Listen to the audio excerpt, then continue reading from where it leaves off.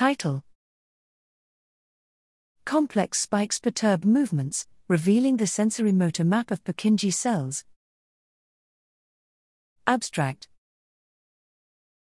The cerebellar cortex performs computations that are critical for control of our actions, and then transmits that information via simple spikes of Purkinje cells, P cells, to downstream structures.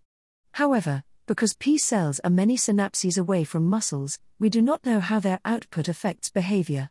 Furthermore, we do not know the level of abstraction, i.e., the coordinate system of the P cell's output.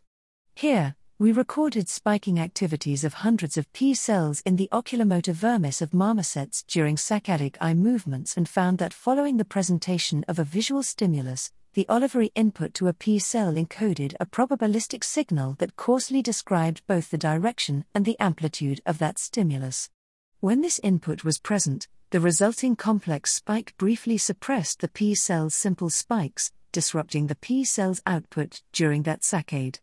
Remarkably, this brief suppression altered the saccade's trajectory by pulling the eyes toward the part of the visual space that was preferentially encoded by the olivary input to the P cell.